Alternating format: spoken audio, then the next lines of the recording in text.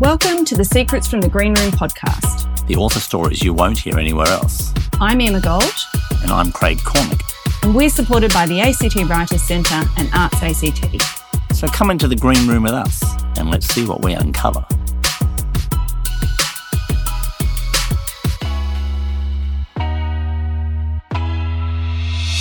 So Emma, let's have a chat about book tours and things you learned from them, because you've just very recently done a book tour for your new novel, The Breaking.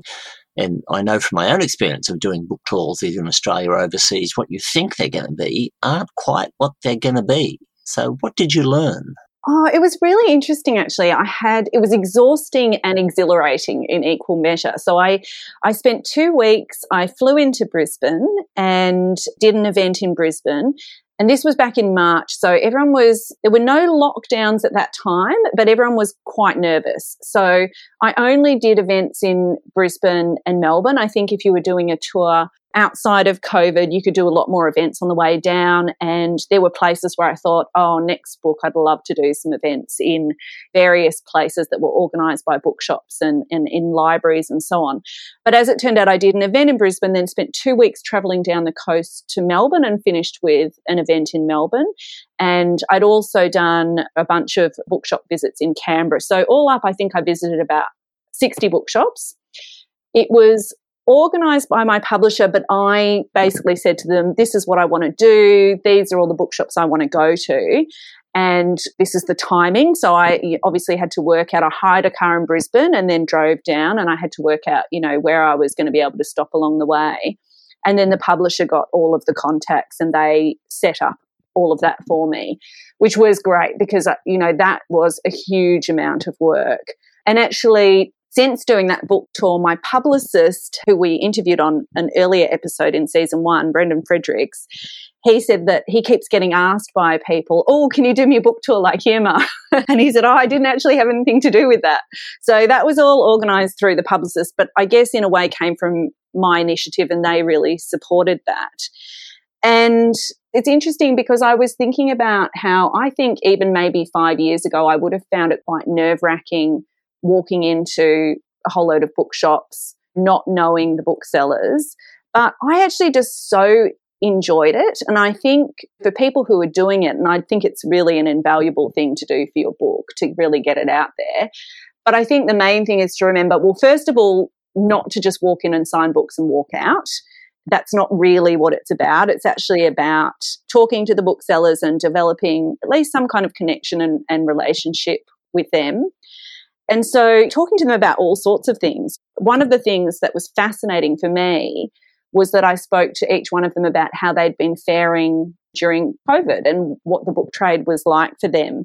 I would spend a lot of time just talking to them about books that I'd enjoyed, books they'd enjoyed. I ended up buying too many books, as you do, and talking about the book trade. And so from that, there were some things that I learned. Even though I work in publishing as an editor, there were just things here and there the booksellers said to me that I thought, I never really thought about it from that perspective before. So, for example, when I was in Port Macquarie, the bookseller there who managed the store was talking about how it's really great when authors come in and do visits because, of course, when you go in and do a visit, they then look up your book, which they might not have done, even if they're stocking it. They may not have looked up anything about it. They've got books arriving all the time.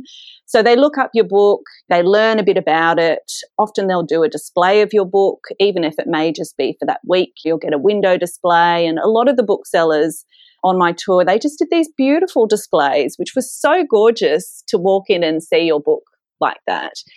But she was saying to me, sometimes she won't see a book until it's time to return it. So the books come in, and if it happens to be on a day when she's not in the store, it might go out onto the shelves and she doesn't see it until it's time to actually send it back 6 weeks later because it hasn't sold. But of course, if you come into the shop and they are then made aware of it, they find out about it, they do their display and so on, you're actually putting your book into the forefront of their mind so that they will actually talk to their customers about it and they'll know which one of their regulars that would be a great book for. So I think it really brings your book into their kind of awareness in a way that it might not otherwise be. And of course, one of the real benefits is just making those connections with booksellers, which can just lead to all sorts of wonderful things, aside from the fact that it's just a real pleasure. The other thing that I learnt recently that I didn't know, that often gets talked about among writers, that if you sign your books, then the shop can't return them. So they have to then sell them, which seems like a great ploy to be able to go in and sign your books and they have to sell them. But that's no longer true. So they can now return signed stock, and it may, in fact, go to another bookshop. But signing your books doesn't mean they're going to sell them. That's interesting, because that always had stood, and I've been in some bookshops. I did a tour of the East Coast of America some years ago, and when I'd asked, can I sign copies of my books, they'd say, sign half of them. Yes. And so you knew they were cutting their chances of being stuck with some signed books they couldn't sell. Well, I was talking to a bookseller friend of mine recently, and she was saying to me they used to hate it when authors just showed up to sign copies of their books without arranging it first, because what they would actually often do when an author said they were coming in to sign books, they would take 3/4 of them off the shelf so that they only signed a small number, because they didn't want to be locked into having to sell all of that stock. But now it doesn't matter. I know a lot of writers are still operating on the assumption that if they sign a book, it has to be sold, but that is no longer true. It's still great to do, but it doesn't guarantee that the stock is going to be the sale anymore. Sold. Yeah, absolutely. What's been your experience of book tours? Pretty varied. The small bookshops are the nicest to work with. They're much more personable and the rest of it, but they sell fewer copies of your book. And it's funny because often you go into a small shop and you've got maybe 5 copies of your book on the shelf, and all they've had hunt around the shop to find them. And you sort of feel obliged to buy a book when you're there, and you're thinking to yourself, so how much just pay for that book? How much am I going to get if I sell those 5 books? Hang on, I'm walking out here in debt. But that's the reality of the business anyway. So it does help to be seen. The big chains, back in the old days of Borders and so on, you were just like a product on a supermarket shelf, unless you're one of the big selling names. They sort of, I'll give you 3 minutes of my time, and then next. So it was a huge difference from the big chains to smaller individualised bookshops. Mind you, I remember, for example, in one of the Melbourne QBDs, I had a great chat. I spent such a long time with the manager there, just talking about the book trade and stock movement, and they will often only order in like 1 copy of a book, unless it's a really big name. But then they have an automatic system where if that book then sells, then it triggers an automatic order and so on. It is interesting that sometimes you can go into a bookshop and they may only have 5 copies of your book or 3 copies of your book. But I still think even for those small number, it's actually worth it, because you're making a connection with that bookseller and the book. And also sometimes I would go into a bookshop. So, for example, there was one bookshop where I went into, and normally I'd be telling people about the breaking and what it actually means in terms of elephant tourism, which is the backdrop of the book. But I remember going to this one bookshop where there was a staff member who she knew all about it. And it was so amazing to talk to her. But also she hadn't heard of the book until I came in. So then she was like, oh my gosh, I'm selling this book to everyone. So it's things like that where you just think, well, had I not walked into that shop, and I think there were only maybe 7 copies of my book in that store, but had I not gone and visited, that connection wouldn't have happened at all. And you just don't know where those things lead to. Of course, so. which one? You've got to be out there trying it, indeed. Yeah, so I definitely think it's worth it. It's a lot of work, but I think if you can do a book tour, it's definitely worth it.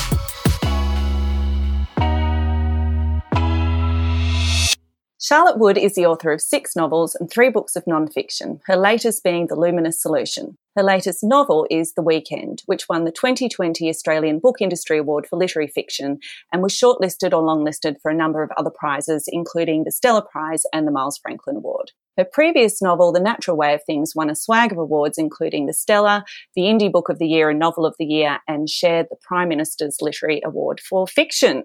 So she is absolutely literary royalty, and I could not be more pleased to be talking with you today. Welcome, Charlotte. Thank you, Emma. It's really lovely to be with you. Oh, it's so great to have you. Now, we don't normally focus in on one book on the podcast, but your latest collection, The Luminous Solution, is all about the creative life, not just of writers, but of anyone really, which I love. And it's so rich in ideas that I feel like we could talk for days about this book. But I want to start about asking how it felt to put this out into the world, because I know that even though the chapters have mostly all been previously published in one form or another, collecting them all together like this gives them a weight and, you know, a single window into you and your creative life. So has it been nerve-wracking revealing so much about your inner self in that way? It wasn't until people started telling me that.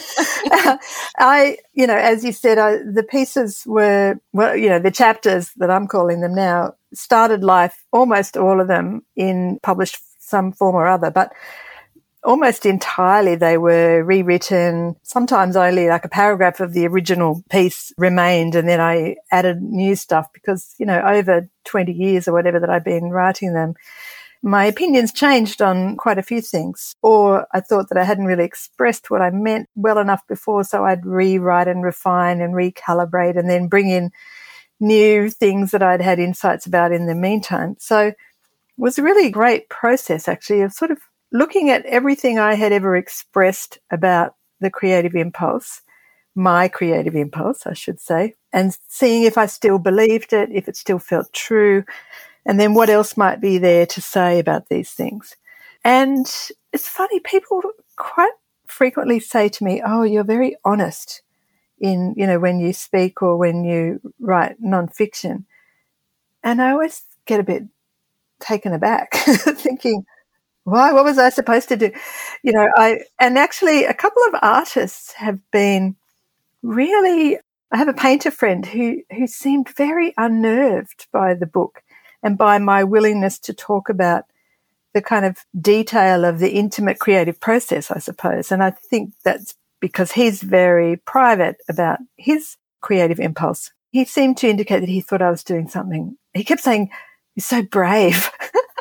Now, when anyone tells you you're brave, it's time to start worrying. But, I think I've always been quite open about how I work. Although, there are some chapters in the book that talk about times, especially in writing The Natural Way of Things, where I'd go through some real difficulty in my writing life, I guess. But I found it interesting to look at that and think, well, what was that about and why did that happen and how did it play out and how has it affected what I've done since? So I find it very interesting rather than scary, I suppose. Yeah. And I wonder do you think that your friend was unnerved also partly because there is this idea that the creative process is somehow kind of magical and that in delving into it, I don't know, it's almost like it might destroy it or something. I think there's definitely a feeling like that. I suppose my overarching opinion about the creative process is just do it however it works for you. And I would never presume to say, well, you should be more open about your process or you should do it this or that way. I hate it when people sort of make rules about what art is or how work should be done. And sometimes, when I used to be on Twitter, there'd be quite a few commandments issued all over the place. You must write every day or you must plot first. There's so many of them. And quite often I would think, well, who are you to know, because quite often those sorts of commands are issued by people who actually don't have a lot of experience. And the longer I go on, the more I see that my way of working changes all the time. And I feel that that's a good thing for me. I've had a couple of people contact me about the book. One writer in particular who said that he realized how superstitious he was about his writing life and that the book had sort of challenged him to open up his thinking about it and maybe try some different things. And I thought that was interesting because I think writers are very superstitious and I feel I'm quite superstitious myself, but I don't like it when that locks me into a certain way of working. Yeah, I don't like to think of myself like that, but I catch myself sometimes doing things that are. Were there any essays that you went back to and revisited where you thought, I just don't believe that anymore? I know you were saying your thinking had changed, but was there anything you went back to where you thought, no, I would include that because I just don't believe that anymore, where something had changed so radically? Not really radically in that way. Well, there are quite a lot of things that I'd written that we didn't include in the book. just because they seemed a bit off topic, really. And there were quite a few profiles of artists that I'd written that I really liked, but in the editorial process, we decided that they were too sort of external when this book was supposed to be really about my way of working, and my way of working that was drawn from other people's ways of working a lot of the time. So there are lots of references to other artists and what I've learned from them, but the profiles, the portraits of artists that I've published here and there over the years, we did set aside because maybe they didn't tonally fit as well. Look, I don't think there was anything that I thought, oh no, that's a lie, I don't believe that anymore. But certainly there were a lot of things that I thought, I think that's sort of right, but it's more complicated than that. Or that's right, but there's also this other thing at the same time. So I guess I added more than I changed, if that makes any sense. And has releasing this book been any different to releasing your novels, in that it's obviously a very personal book, but has it been a more or a less vulnerable space to be in? Because releasing a book is always a kind of vulnerable experience. Look, in a way, I think it's been less vulnerable because, weirdly enough, I find writing nonfiction, even if it's quite personal, oddly less exposing than publishing fiction, which might seem weird. But I think it's to do with fiction. You never know if it's worked until it's out there. Whereas most of these pieces had been, as we said, published in some form or other, or they had been rewritten them and rewritten them. It wasn't like a whole new, egg that I just laid. And I really enjoyed the process of bringing it together. Although what was really different was rewriting this book and then publishing it in a pandemic, which I had not done before. And anyone listening to your podcast who has published, especially first books into the COVID pandemic, I just salute you, because it is really, there's so much anxiety around anyway. There's so much noise around, and you're at one remove from everything. So even doing events, normally we had a 6-week book tour planned where you're sitting in the room with people normally. But then when they go on to Zoom, you just feel even though it's been amazing to be able to do that, it does push you away from the people you're speaking to. And I find that quite stressful. Yeah, it's totally different, isn't it? Because my novel was released in March, so I was doing Zoom things, and you just don't have a sense of how people are reacting to anything that you're saying. It's quite an odd space. So it's not until you sort of finish that you really get people's reactions, and then you think, oh, okay. That's right. You don't get that feedback all the time as you do when you're normally in a room with people. And especially in conversation with a person, when you're sitting side by side, there's all kinds of nonverbal cues, and you can interrupt each other without it being so clunky that it sort of does become on Zoom. But it's also been an amazing bit of technology that if we didn't have it, it would have been much more isolating. Yeah, it has definitely kept us connected. Talking more about publicity, in the Luminous Solution, you talk about the tension between the need for public exposure to get your book out there when it's released, whilst also experiencing, in a way, a fear of that public exposure. Can you talk a little bit more about that and how you manage that tension?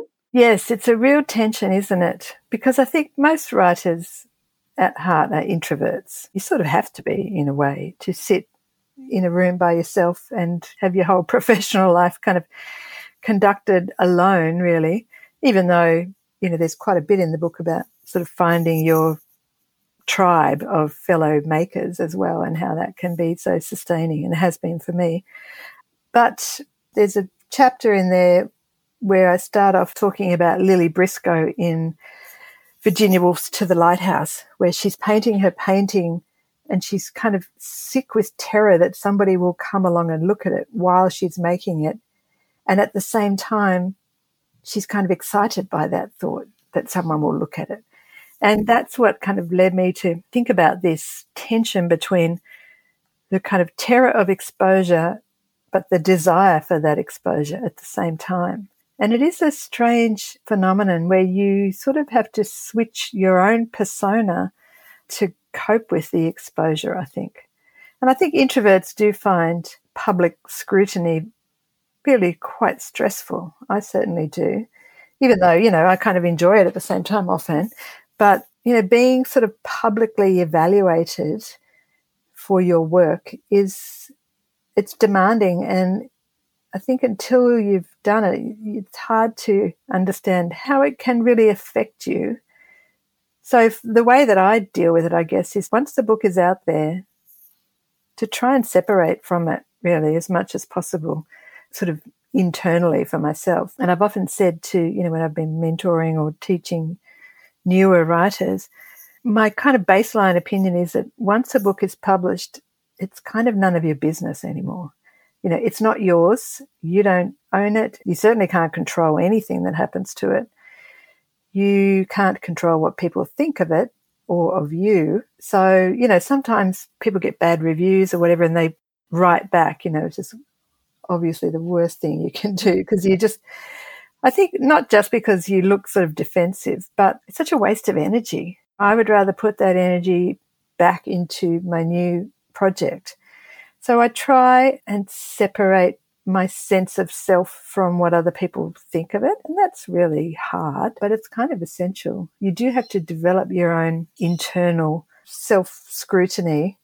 And I love, there's a really beautiful documentary available bits of it are online, but you can get the whole thing from the National Film and Sound Archive, of Rosalie Gascoigne, the artist. Amazing. Canberra, Monero-based artist, not with us anymore, but she says in this documentary, when I put up a show, all I need is for it to be self-respecting. And I'm very tough on myself and I have very high standards, but once I feel that it's self-respecting, then what other people think is of no relevance to me. I kind of aspire to that state. I really recommend the documentary. It's only about half an hour or something, but it's got so much to inspire and console in it. And that sort of really strong trust in her own artistic impulse is very, very heartening. And it's something that I'm try to emulate, fail mostly, but, It's a wonderful concept of the work being self-respecting. Yeah. I love that. And then what other people make of it is sort of neither here nor there, because you've got your own measure. And it's hard to develop that measure, but I do think it's essential. And the artists that I most admire seem to me to really have very strong internal measure of their work's worth. Fascinating. All right, we can all aspire to that. So let's talk a bit about the writing process. You've talked, and a lot of other established writers have also talked about this, about how every time you start a new book, you have no idea how to write that book or how to proceed, I think is how you said it. And that you once found that state of unknowing horrible, but now you actually find it comforting. Can you explain why and how you made that mental shift? Was it partly just time and sheer volume of the books that you've written? It probably is. I mean, I still find it horrible, to be honest with you. It's never comfortable. I'm having it right now with the new novel that I'm working on, just thinking, God, why can't I make this work? And why don't I know how to do this? And there's a sort of feeling of slight shame that you think, come on, you've written 6 novels. Why the hell don't you know how to do it? Well, awards are a whole other thing, but you think, well, you've got this experience. Why haven't you learned from it? And of course, you have learned from it. There are lots of things that I've learned, but not enough to help me write the next one with any sense of ease. But I do know now that if I had a sense of ease, there might be something wrong. So I quote in the book Philip Roth, who talks about this looking for trouble. He said something like, if I feel a fluency early on, I know there's something wrong. Whereas you're looking for what's resisting you. You're looking for difficulty. And if it's too easy, then I'm in trouble. Whereas being in the dark from moment to moment is what convinces me to go on. But I have to keep remembering that every damn day. It's so frustrating to go, this is okay. And it's because hopefully you're trying something new. You're not just replicating what you've done before. I never want to do that. Even if other people might think, oh, this book's like the same as that one, and it might be true, my experience of writing it is different. And I'm trying different things in form or in sort of different technical challenges for myself that other people wouldn't even notice or care about. But they often are the things that drive the kind of interest from day to day. I love that idea of looking for trouble, and I wish I'd known about that at the start of the book that I've just finished writing because I found that intensely difficult at the beginning. How long does it normally take you before you get past that discomforting stage when you know, okay, I've got something here and I actually know what I'm doing now? Is it different for every book? I feel like it never actually comes. But look, the first draft for me is the really hard, struggling in the dark phase. Subsequent drafts are kind of iterative and more refining and solving the problem. So there's a concept discussed in the Luminous solution that's called problem finding. And that's kind of what Philip Roth was alluding to with this looking for trouble. And it means sort of taking some time to discover what the central sort of problem of the book is. And then only once you've discovered that problem can you set about solving the problem. So for me, the process is usually the whole first draft, which this can go on for years, is a process of discovering who's in the book, whose story it is, where it is, what it's about, but only in very vague terms. So I'm sort of nearing the end of a first draft of my current novel in progress. I won't even really know what it's about until I get to the end of that draft. And then I go, oh, okay, so this is a book about, whatever, loneliness. So then I have to go back and go, right. So if it is a book about loneliness, all these things don't belong. These things do belong. It's almost like there's just a faint outline of what it's about. And then the next several drafts are really working into that shape and giving it sort of roundedness and life. And I've used to say that being a fiction writer is like being a sculptor, having a lump of clay, and then you're sort of carving it, paring it back, shaping it. But first, we have to invent our clay before we even have something to shape. So that clay inventing part for me is the hard part. Helen Garner has said somewhere it's like dragging great shaggy ropes of seaweed out of your guts. I really responded to that. It does feel like that. I mean, I don't like the kind of romanticization of difficulty, but I also acknowledge that it's very hard. It's hard to write, to invent something and make it work. So I don't shy away from the fact that it is hard, but I also am really not into the whole tortured artist myth. Now, talking about difficult processes, I know that with The Weekend, you received the inaugural fellowship at the Charles Perkins Centre at Sydney Uni to develop and write that book. And then, of course, that comes with a great pressure to deliver a book.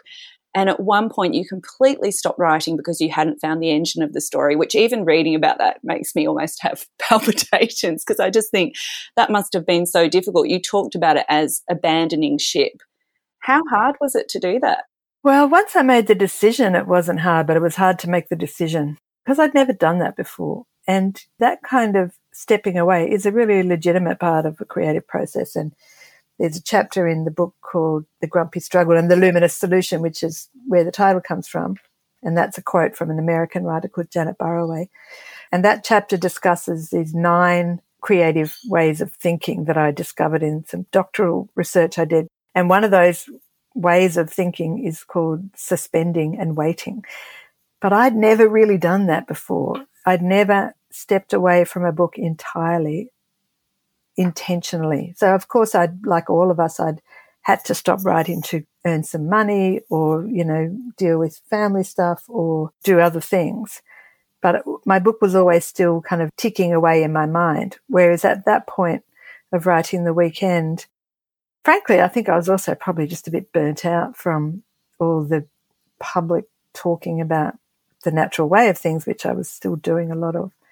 But I did just hit the wall with the book. I couldn't figure out why.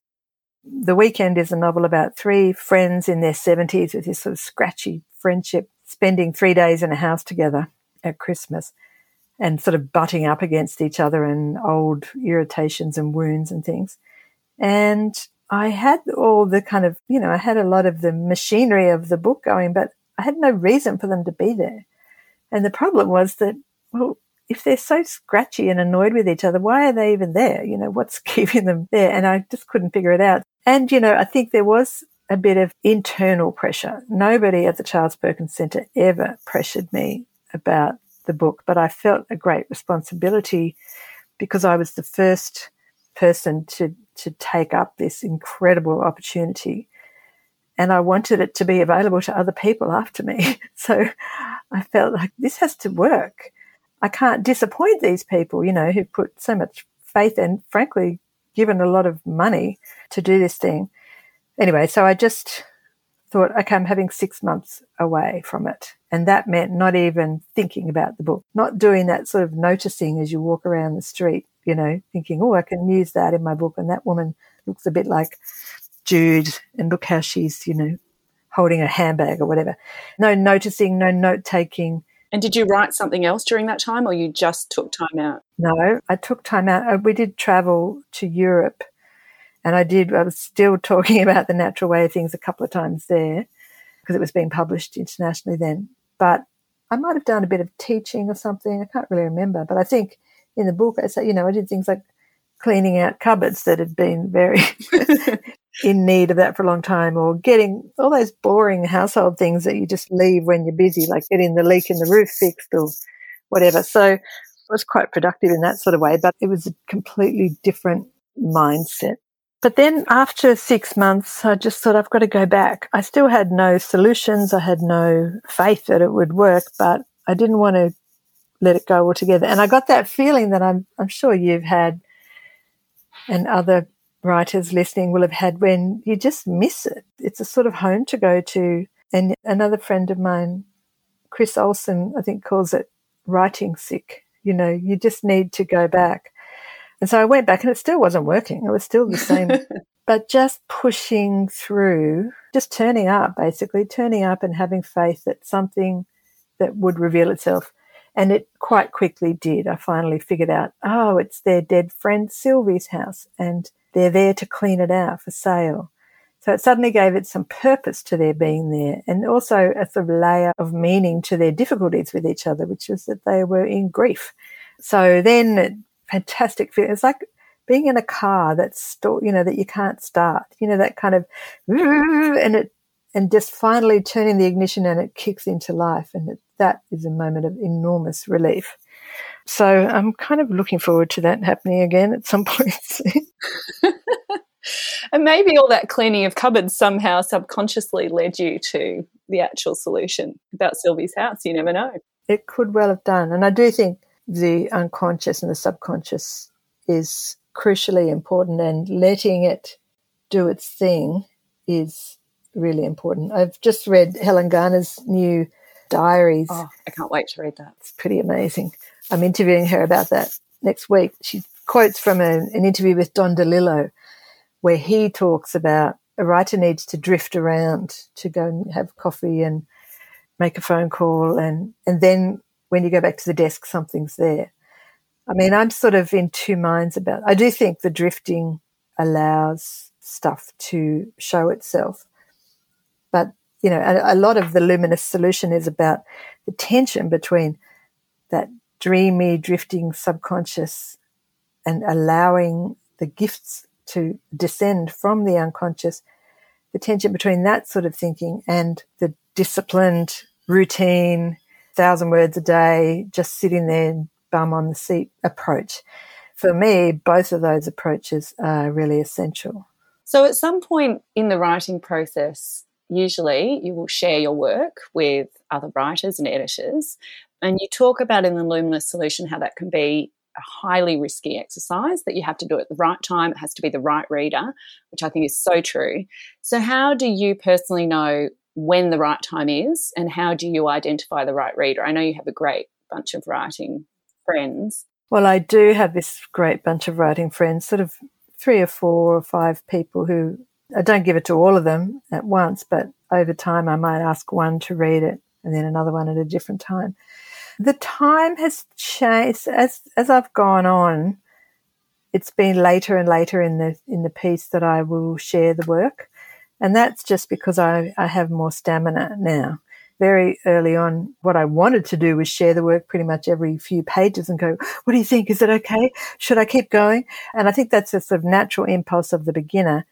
But I think it's really essential to get past that stage, because what you really need as an artist, any kind of artist or maker of any kind, is self-reliance, and to start developing this thing we talked about before, this self-respecting measure.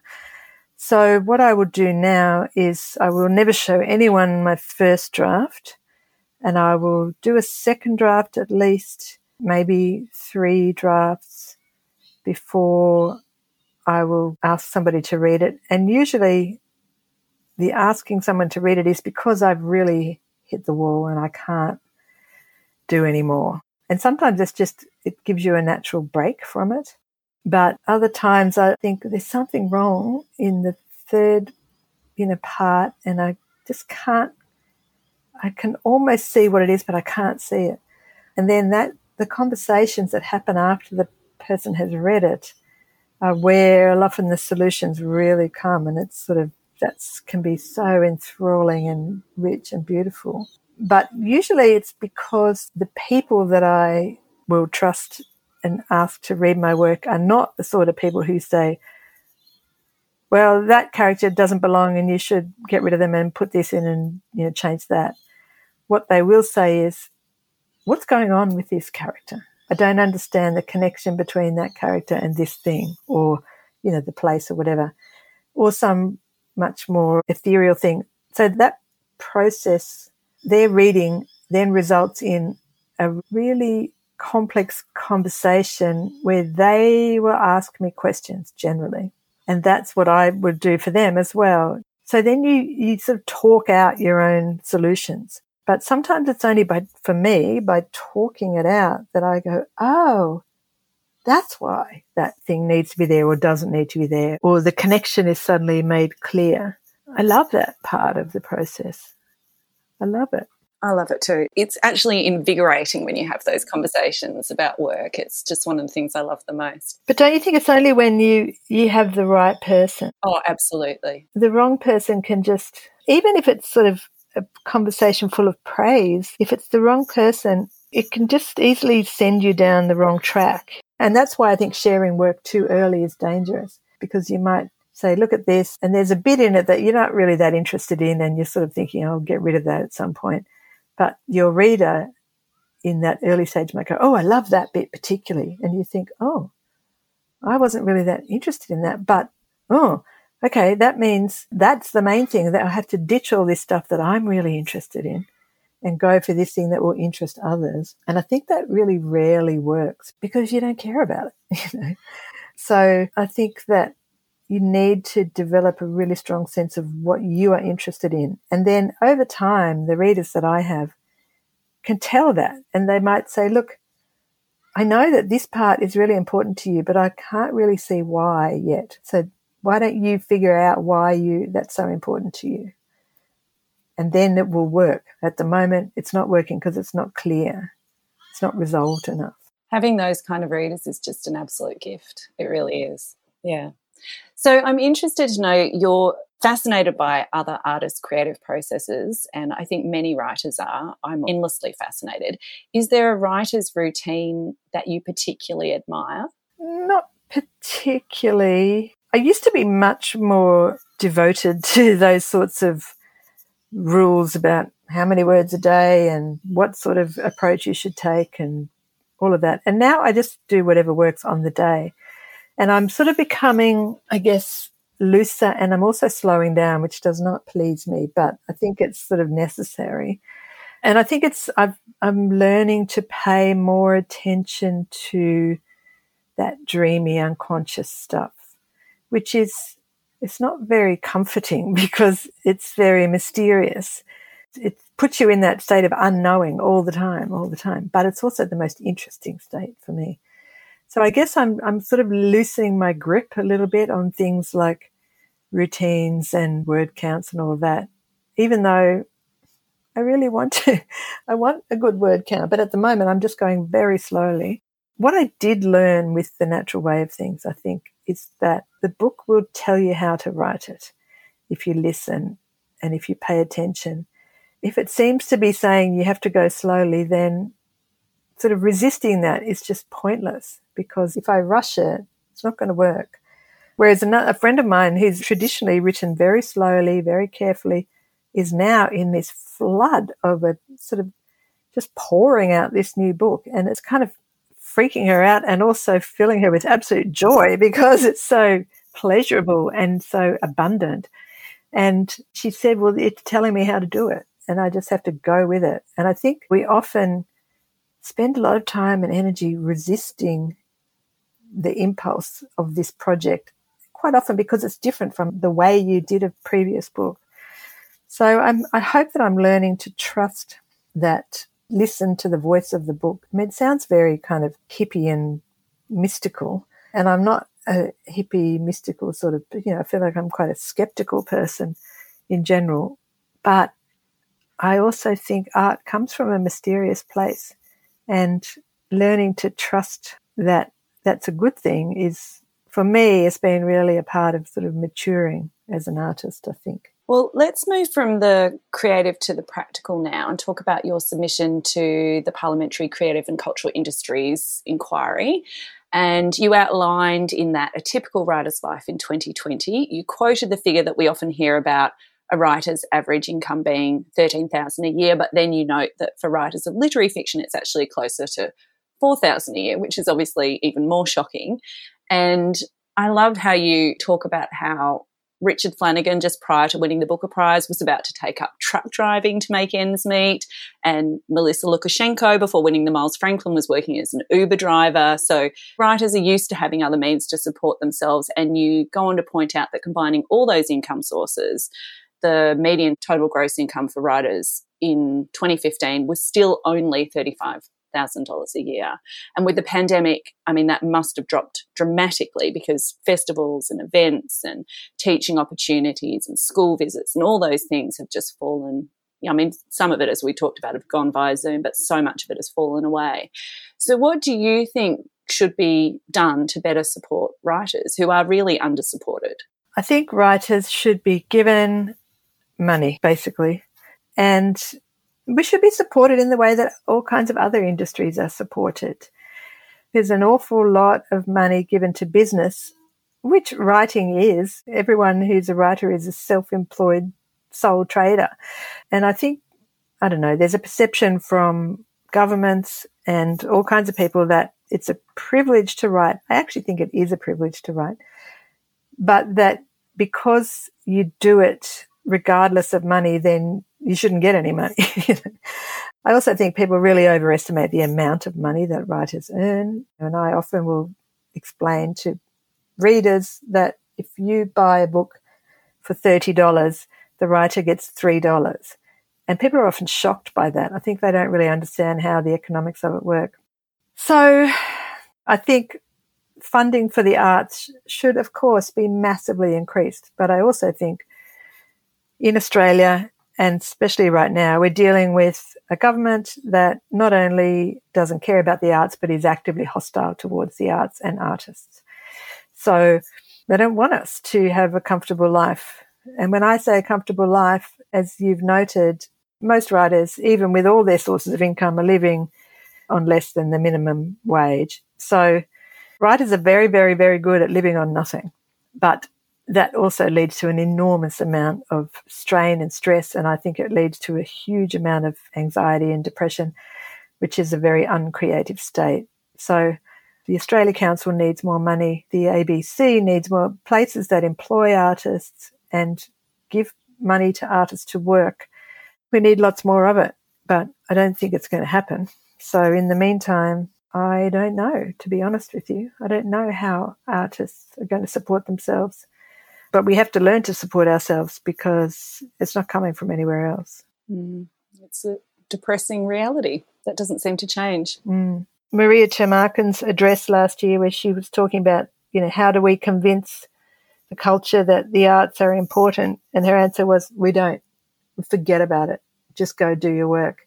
And I found that enormously liberating and freeing to think, stop struggling against this stone in your path. Just go around it.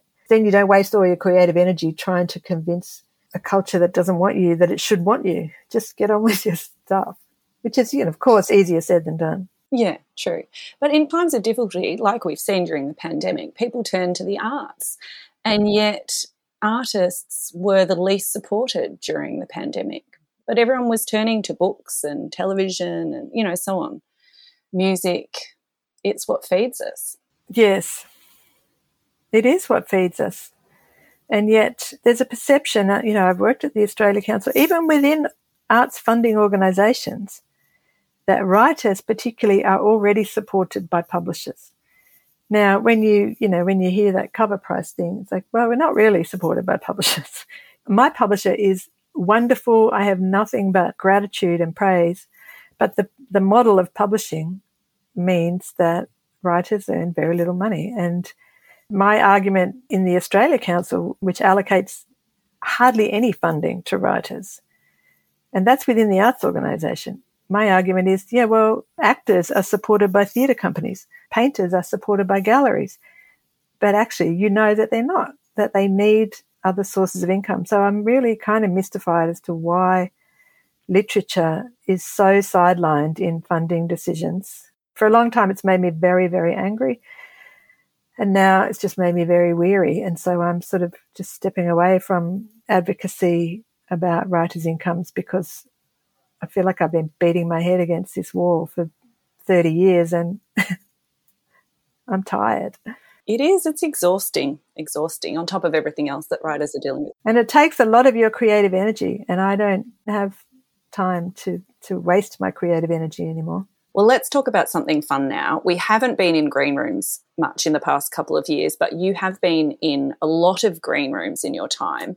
Is there a particular experience that stands out for you as particularly funny or embarrassing or delightful? Oh, they're such weird places. They are. Green rooms. I often come away from a green room experience laughing about, the sort of vanities of people. The difference between someone's private behaviour and public behaviour, I always find completely fascinating.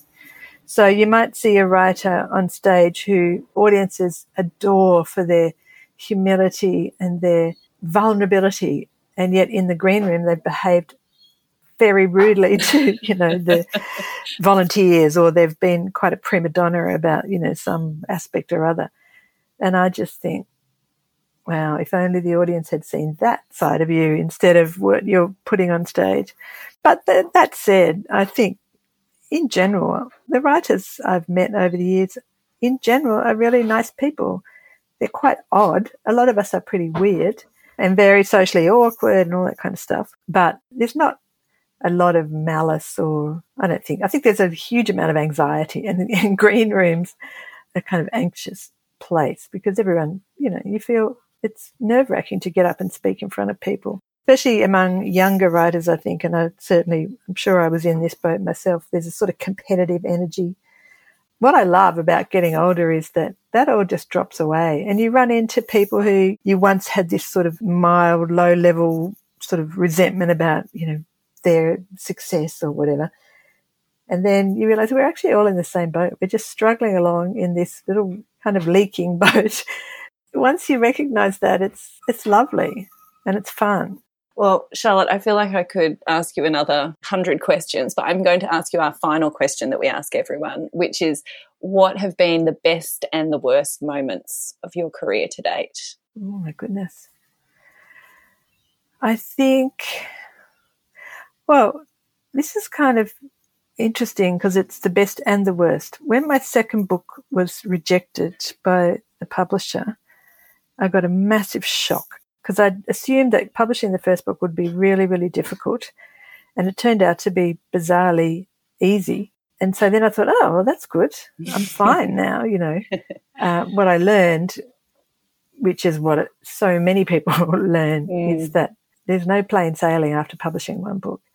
So the rejection of the second book sent me into a state of absolute sort of terror and despair and grief. And, when I look back, I'm really quite embarrassed at the scale of my emotional meltdown.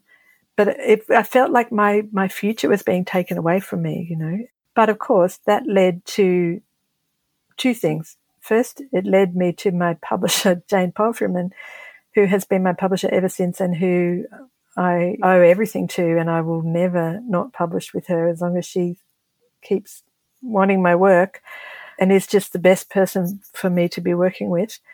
But the other thing is it showed me very early on in my career that none of this is inevitable. You're only as good as your last book, and your ability to participate in this life is a privilege, and you have to find other reasons for doing it other than public admiration. And those other reasons are, the discovery and the pleasure in learning something about yourself. Just the pleasure of making is why you do it. I learned that early on, and I'm really glad that I got that shock early in the piece, because I'm sure another one will come and I will survive it. But other than that, I think the best times are just those moments when you make those connections that you've been really struggling to make, where you're in this dark tunnel, trying to sort of feel your way and understand how all these bits of, your weird unconscious brain are going to turn into something. And then, you see it. You see the connection, and that's when it's thrilling, that sense of discovery. That's kind of why you do it, I think. Well, that's why I do it. Yeah. And hopefully that is a possibility for the rest of my writing life. That's the only thing you can depend on, is you're seeking out that solution and finding it. All the rest, publishing, prizes, all of that stuff is just none of your business, as I say. But the stuff that is your business is the really great, fascinating, endlessly fascinating process. Well, that is a perfect note to end on. Thank you so much, Charlotte. It has been an absolute delight talking to you. Thank you, Emma. I loved talking to you. Secrets from the Green Room was recorded on the lands of the Ngunnawal and Ngambri peoples, never ceded. If you've enjoyed this episode, please leave a review on iTunes, which helps others to find us. And you can contact us via our website at secretsfromthegreenroom.com, where you'll also find links to us on all the socials, Twitter, Instagram and Facebook. Come join us.